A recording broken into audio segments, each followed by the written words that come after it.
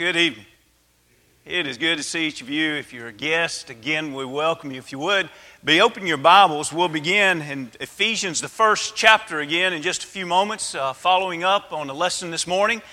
We want to encourage all of our men to remember the men's retreat that is this weekend, Friday night and Saturday and Sunday morning at Whispering Pines in Gallatin. There is a sign-up sheet in the foyer at the Information Center, and also for those that maybe cannot be a part of the entire weekend, the fish fry is open to all men, and it is Saturday evening, about 5:30. And so if you would like to come and be a part of that, you're invited to that there in Gallatin at Whispering Pines. And you can see and gain information at the Information Center. And also Clint McCullough would be glad to give you all the insight that you would need on that weekend. A lot of good things have happened this weekend, and a lot of good things planned for this coming weekend. Be sure and find your place. And for those that have been a part of this past weekend and the many great baskets of cheer that have been delivered, God bless you in that, and to God be the glory in that.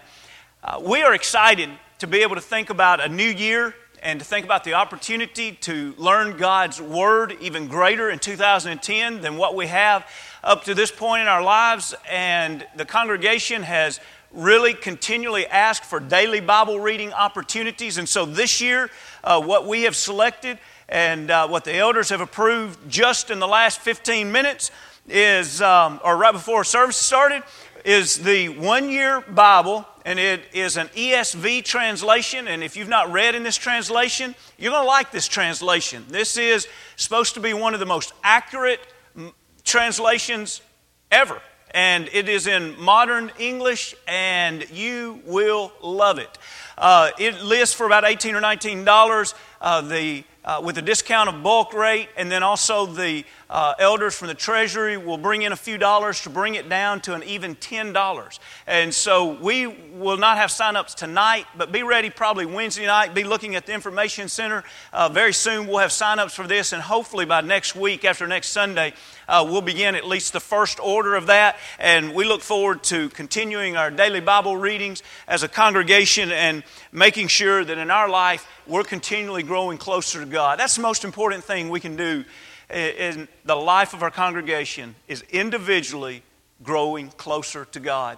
When we do that collectively, we're going to grow closer to each other. We're going to be more involved in the works that we need to be involved in. We're going to lean more upon God than we ever have in the past. But it can't be done collectively unless we're willing to invest our lives individually. And so if you haven't been a part of the daily Bible readings, maybe 2010 is your year. I know others of you can say that your life has been changed and been strengthened tremendously because of those times. And for that, we're grateful. With God, we can belong to His church. That is a wonderful, comforting fact, because we all want to belong. And especially when we talk about wanting to belong to God and to His church. And this morning, we looked at that fact of what does it mean to be church. The word church, ecclesia, means the called. And what does it mean? Who are those people who are the called? And we looked this morning at the fact that those who are the called are the ones that are called before the very foundations of the earth were laid. The called were in the mind of God. He didn't predestine individuals, but He predestined that plan. And He predestined that the fact that those individuals would be adopted into His family. They would be His children. He predestined the fact that they would have an inheritance in heaven for an eternity. Also, we saw that they are the called out. In other words, we're in the depths of the world. We're separated from God. Sin is separating us from God. And the called are those that have responded by saying, God, I want forgiveness. God, I want you to redeem me. I want to be saved. And they have responded to God's grace by obeying the plan of salvation that He has offered to us. But tonight, I want us to continue as we think about called from. What are we called from? Look with me, if you will, in your Bibles again to Ephesians, the first chapter. We read verse 4 this morning, but I'd like for you to notice the last half of verse 4. We concentrated especially upon the predestination that's in Christ in verse 4, but now notice what we're called from. Ephesians 1 and 4. Just as He chose us in Him before the foundation of the world, notice this, that we should be holy and without blame before Him in love. Now this is interesting to me from two aspects. One is the simple teaching here that is taught that once we have been called from the world, and in the world we're in corruption and the lust that leads us into that darkness of the kingdom of heaven. But when we're called from, we leave that, and what do? We come to a life that, as he notes here, it is holy and without blame with Him in love. Now, when we think about the holiness, as we talked about this morning, holy and sanctified are very similar, or the same in its root word. In other words, we have been called from the world and we are set apart. But this setting apart is because we are owned by God now. Now we are His special people. And so this holiness is a result of us being owned by God, ready for God's service.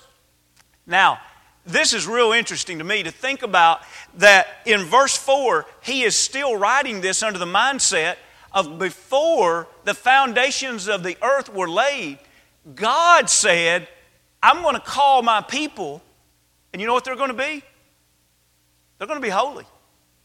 They're going to be without blame. Now this was before Adam and Eve was ever created. Now, you want to go to the other side of time? That was before time. That was before Genesis 1:1. In the beginning, God created. That took place before time. Now let's go to the other end. Let's go beyond time. Here in this very same book, Ephesians, the 5th chapter, we get a glimpse of what Jesus is going to deliver to the Father when time is no more.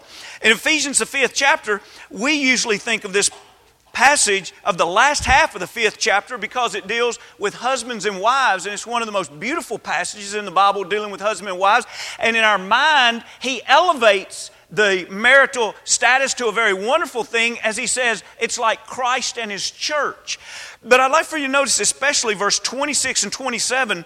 He's been talking in 25, husbands, love your wives just as Christ also loved the church. Now keep in mind, who's the church? The church is the called out. So He loved the called and He gave Himself for her. Notice this, that He might sanctify and cleanse her. Who's the her? It's the called out. It's the church. With the washing of the water by the word. See, that's a reference to baptism followed by the fact that it is taught in the Word of God. But now notice this as we complete this sentence in 27.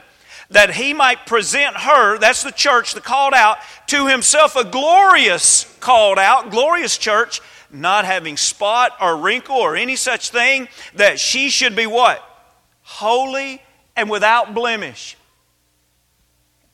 In Ephesians, the 1st chapter, before time existed, in the mind of God, He said, my chosen, they're going to be holy and without blemish. Now time is no more. The judgment day has come. All of those who are on the left side, He said, depart from me, for I never knew you. Those who are on the right side, 1 Corinthians, the 15th chapter teaches us that He is going to deliver those that are on the right side, that are part of the kingdom. He's going to deliver those to the Father. Well, what did He say right here? He calls those that He's delivering to the Father the glorious church. Those who are called out. Who are they? They are the ones who have lived without blemish. In other words, they have been redeemed. They are owned by God. And they are living a life that is holy, a life that is set apart from the world. Now, I don't know if simple things like that intrigue you, but when I study the Bible and see passages fit together like that, that's beautiful. God tells us before, they're going to be holy. After time, that's who I'm delivering, the holy. But now here's the question. What about during time? That's where you and I live right now. We live in the realm of time. So how do we become holy right now?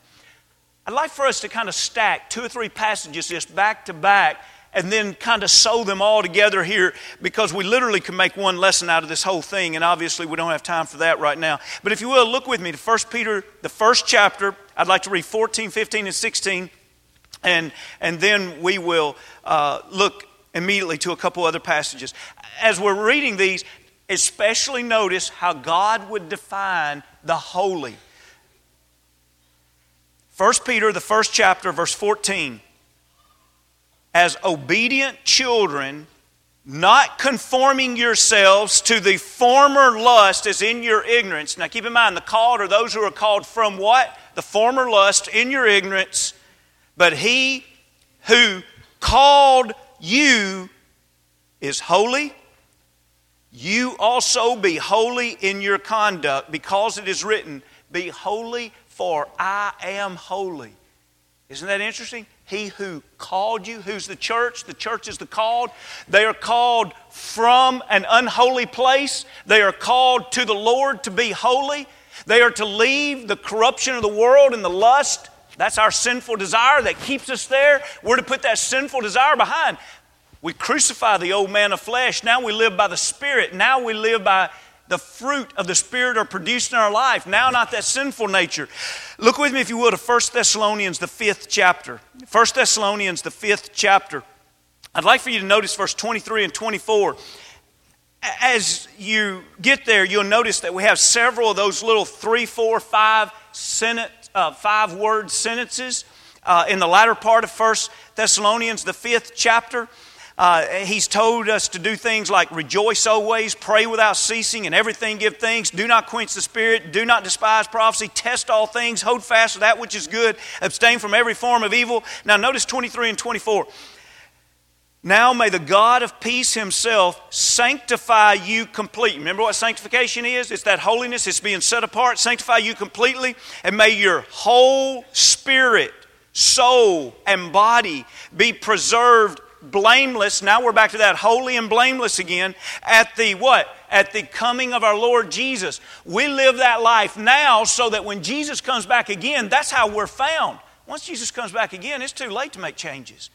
And so if we want to be ready when time is no more, we have to be ready now for that time. Now notice as he says in 24, He who calls you, who are the called? Those that answer it. He who calls you is faithful, who also will do it. Listen, He can take the called and He can present us to the Father. He's faithful. He'll do it. Remember we talked this morning about His promises? He's faithful. He'll do it. You know, when God talks about that we're saved by grace, there would be some here that would say, preacher, you don't understand. You don't know all the things I've done in my life. I can't believe that God would ever save me. He's faithful. He will do it. Friend, every promise that God has made is more certain than your word. It's more certain than your very being. He is faithful.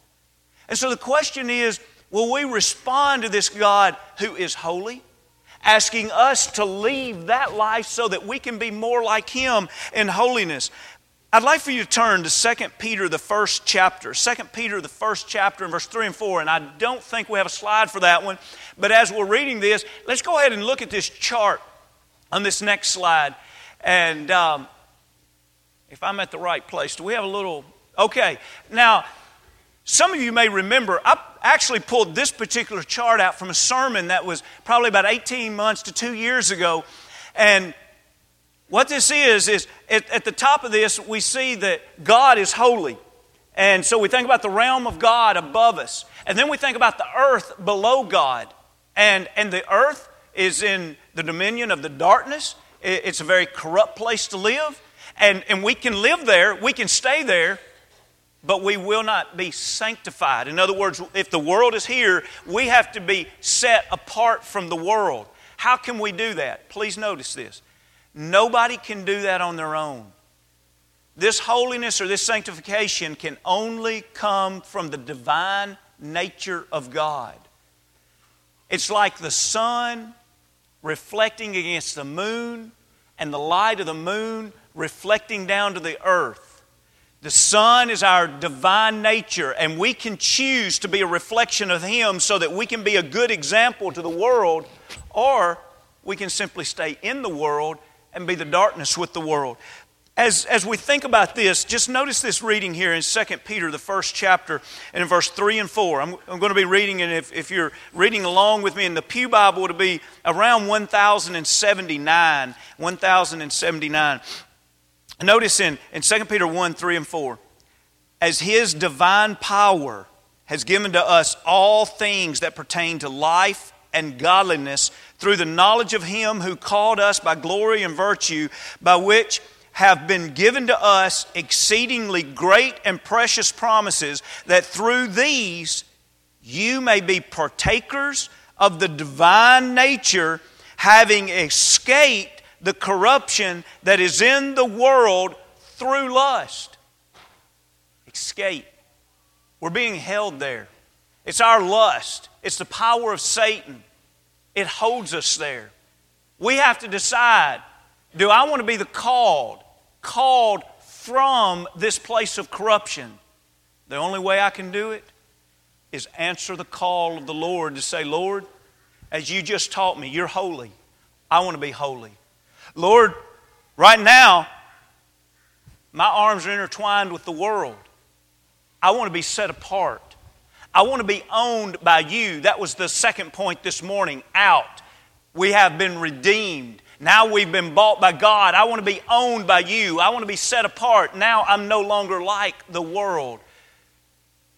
It's a beautiful thought to think that the called are those who are ready to leave behind and move from those sinful ways. Because those sinful ways are the things that hurt us. I want you parents to think about, maybe there's something in the life of your parenting that if you had it to do all over again, that was one day you'd love to remove. You hate that you ever said that you ever did that, and if you could rewind time, you'd never do that. Who provoked you to do that, God or Satan? I want you to think about in your relationship of marriage. Maybe there's a day, an occasion, a time that you say, if I could rewind time, I would never, ever do that again. Who urged you to do that? God or Satan? I want you to think about friendships or business decisions or decisions dealing with unethical behavior. Sometime in your past where you said, if I could just rewind time, that would be one thing I would never do. Who urged you to do that? It wasn't God, it was Satan. Friends, Satan is the one who makes our life miserable, and God is the answer. We can't live life on our own. We're either under the influence of Satan in the world, or we're under the influence of God. We can leave that. We can move from that. But also, when you move from something, you're called to something. So look with me, if you will, back to our text of Ephesians, the first chapter. And I'd like for you to notice especially verse 5. We have a scripture reading involving the 4th and 5th verse of Ephesians, the first chapter. But for time's sake, I'd like to take you right down to verse 5. And notice, again, he's talking about predestination here, but we want to see another point that's made in the midst of verse 5. Having predestined us to adoption as sons by Jesus Christ to... Notice that, to Himself. So, we are brought to Himself according to the good pleasure of His will. Isn't that a beautiful thought that we are literally brought to a relationship with the Father and with the Son? They don't sit up in some castle where they do not want any dealings with mankind. And one day when we get to heaven, there's going to be 2 tiers, and they're going to be in the upper tier, and the lowly beings such as us will never be in the presence of God. God is calling us to Him right now. And He wants to live with us in presence, us in His presence for an eternity. Look with me, if you will, also to 1 Thessalonians. I'd like for you to see it again in 1 Thessalonians, the first chapter. We have the 3 that are writing this book of 1 Thessalonians mentioned of Paul, Silvanus, and Timothy. And then notice as he says, this is 1 Thessalonians 1 and 1. He says, to the church of the Thessalonians, where is that church? In God the Father and the Lord Jesus Christ. We're called to Jesus. We are the church that is in God and in the Lord Jesus Christ. These are powerful, powerful facts of information that lets us know that God wants a relationship with us that is real.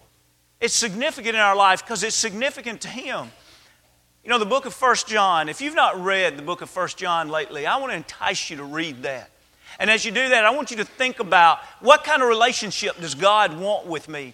And tonight, for just a few minutes, I'd like for us to scan about 4 verses to ultimately, these verses are going to lead us to see where we're going. When we say we're the called to God. To be in Him, to be in His Son. It's a wonderful relationship that He wants. Look at the first chapter in verse 3, and there's so many in 1 John we could read. But look at 1 and 3. That which we have seen and heard, we declare to you, that you also may have fellowship with us. And truly, our fellowship is with the Father and with His Son, Jesus Christ. Who do you like to be with? Can you honestly say, I love fellowship with God? We're not being corny. Seriously, can you say that? Oh, I tell you, I've got some best friends, I've got family, but I tell you who I really love to spend time with. I love fellowship with God. Hopefully all of us can say that because that's what God calls us to. He calls us to Him. Look at the second chapter in verse 28. Second chapter in 28. And now, little children, abide where? Abide in Him. That when He appears, we may have confidence and not be ashamed before Him at His coming. Doesn't it make sense that if you are comfortable and you are righteous, you are sanctified in your relationship with Him right now, that it just makes sense that when He comes again, you're not going to be afraid. You're not going to be running for a cave somewhere saying, let me hide. If you are in Him now, when He comes again, you're going to have confidence. Thank God. I've looked forward to this. I've talked with God about this every day for the last several years. I've meditated upon this moment. I've prayed about this moment. I've lived my life for this moment. Friends, if we're not called into Him, we're missing so very important aspect of Christianity. Look at the 3rd chapter and verse 1. Behold, what manner of love the Father has bestowed on us that we should be called. We're called children of God. Therefore, the world does not know us because it did not know Him. The world's never going to understand the relationship we're talking about. They don't know Christ. They can't understand the relationship that we want to be children of God. That's all right. That's just the way it is. But it doesn't change how desperately we want it. And then finally here in 1 John, look in the 5th chapter and verse 11. This really sums up this point. The 5th chapter and verse 11. And this is the testimony. In other words, by now, John is an old apostle. And he loves the children of God so much. He talks to them like they're his little children. And imagine this. He's saying, I've got a testimony I've got to give to you. That God has given us eternal life. And this life is in His Son. Surely everybody here would say, I want eternal life. There's only one place that's found. In Him. We have to be called from the world and to Him. But then finally tonight, I'd like for you to think with me about being called under. Go back, if you will, to Ephesians, the 1st chapter. Ephesians, the 1st chapter, and notice verse 8 and 9. Ephesians 1, 8 and 9, and he says, which He made to abound toward us in all wisdom and prudence, having made known to us the mystery of His will according to His good pleasure, which He purposed to Himself. God's wisdom and God's prudence have been revealed to us. The idea of wisdom and prudence, the two kind of overlap, but it's the idea of, and when we're wise about something, we truly understand what's taking place. And the idea of prudence is we can make decisions that are appropriate in that particular situation. God truly understands what's happening in our life. He has revealed to us what we need to know about how to deal with the life that we're living right now. Listen, God never goes out of date. His direction is never last year's issue. He gives us everything that we need to know, and we're called under a direction from God. In other words, we're called under the Word of God. That's the authority in our life. And notice again, if you will, there back in verse 9, he talked about having made known to us the mystery of His will. The way mystery is used in the New Testament, almost every time it's speaking about that was unknown, that now has been revealed and it has been known. In other words, previously it was a mystery, it was unknown. Look in this very same book, in Ephesians, the 3rd chapter. Ephesians, the 3rd chapter. Look in verse 3 and 4, and we're going to start bringing this to a close. I know that between Sunday morning and Sunday night, we have covered a lot of passages, and I appreciate your patience in this study. Look in the 3rd chapter. Notice how in the 3rd chapter, verse 3, and by the way, coming out of the end of the 2nd chapter of Ephesians, he's talked about this wall, this barrier between the Jews and the Gentiles that's been torn down. To you and I, that may not seem like a big deal. Trust me, that was a huge deal. That now there was going to be unity between the Jews and the Gentiles. They were having a hard time grasping that. They couldn't fathom that. Some of the Gentiles couldn't either. They just had such a difficult time.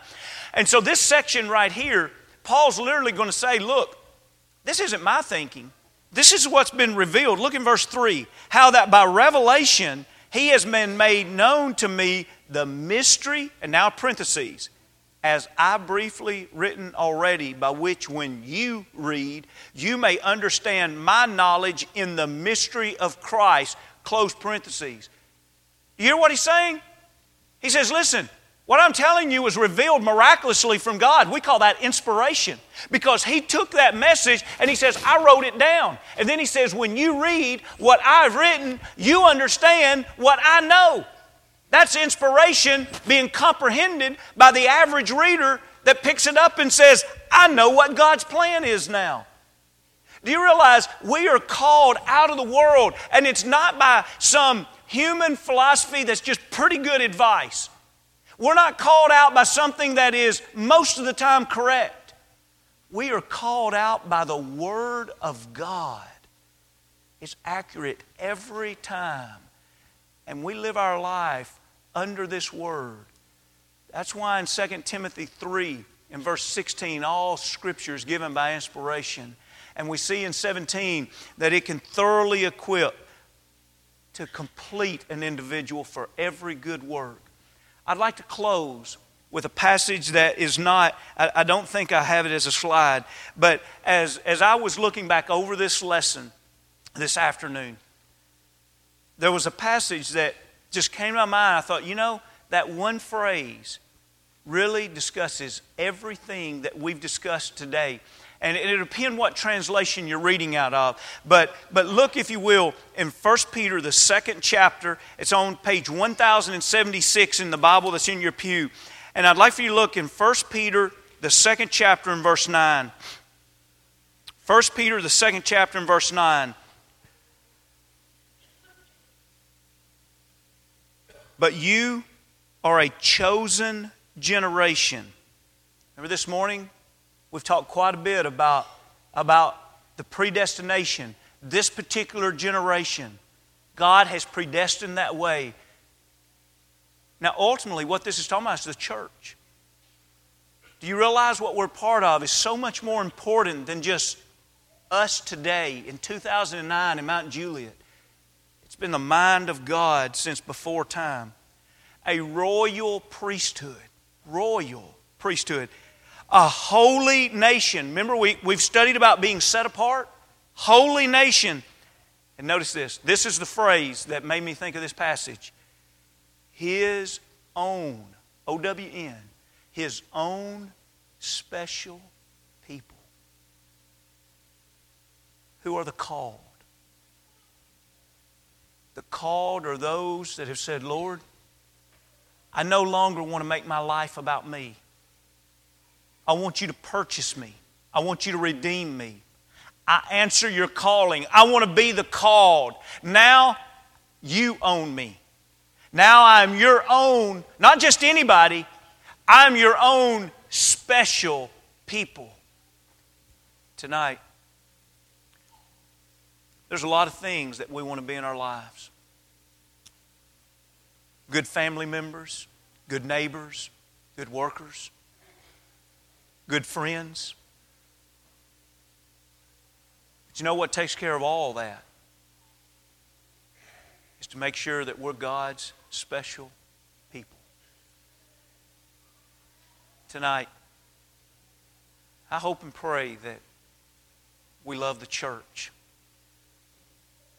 And that we don't ever sell out the church. And that we don't ever take lightly our commitment to the church. That we would give anything that the Lord would ask us for Him and His church. There's not an organization like it. Never has been and never will be. It's God's special people. It's the called out. And tonight, if you're not a part of His plan, His people, wouldn't it be a wonderful time to become a part of His special people?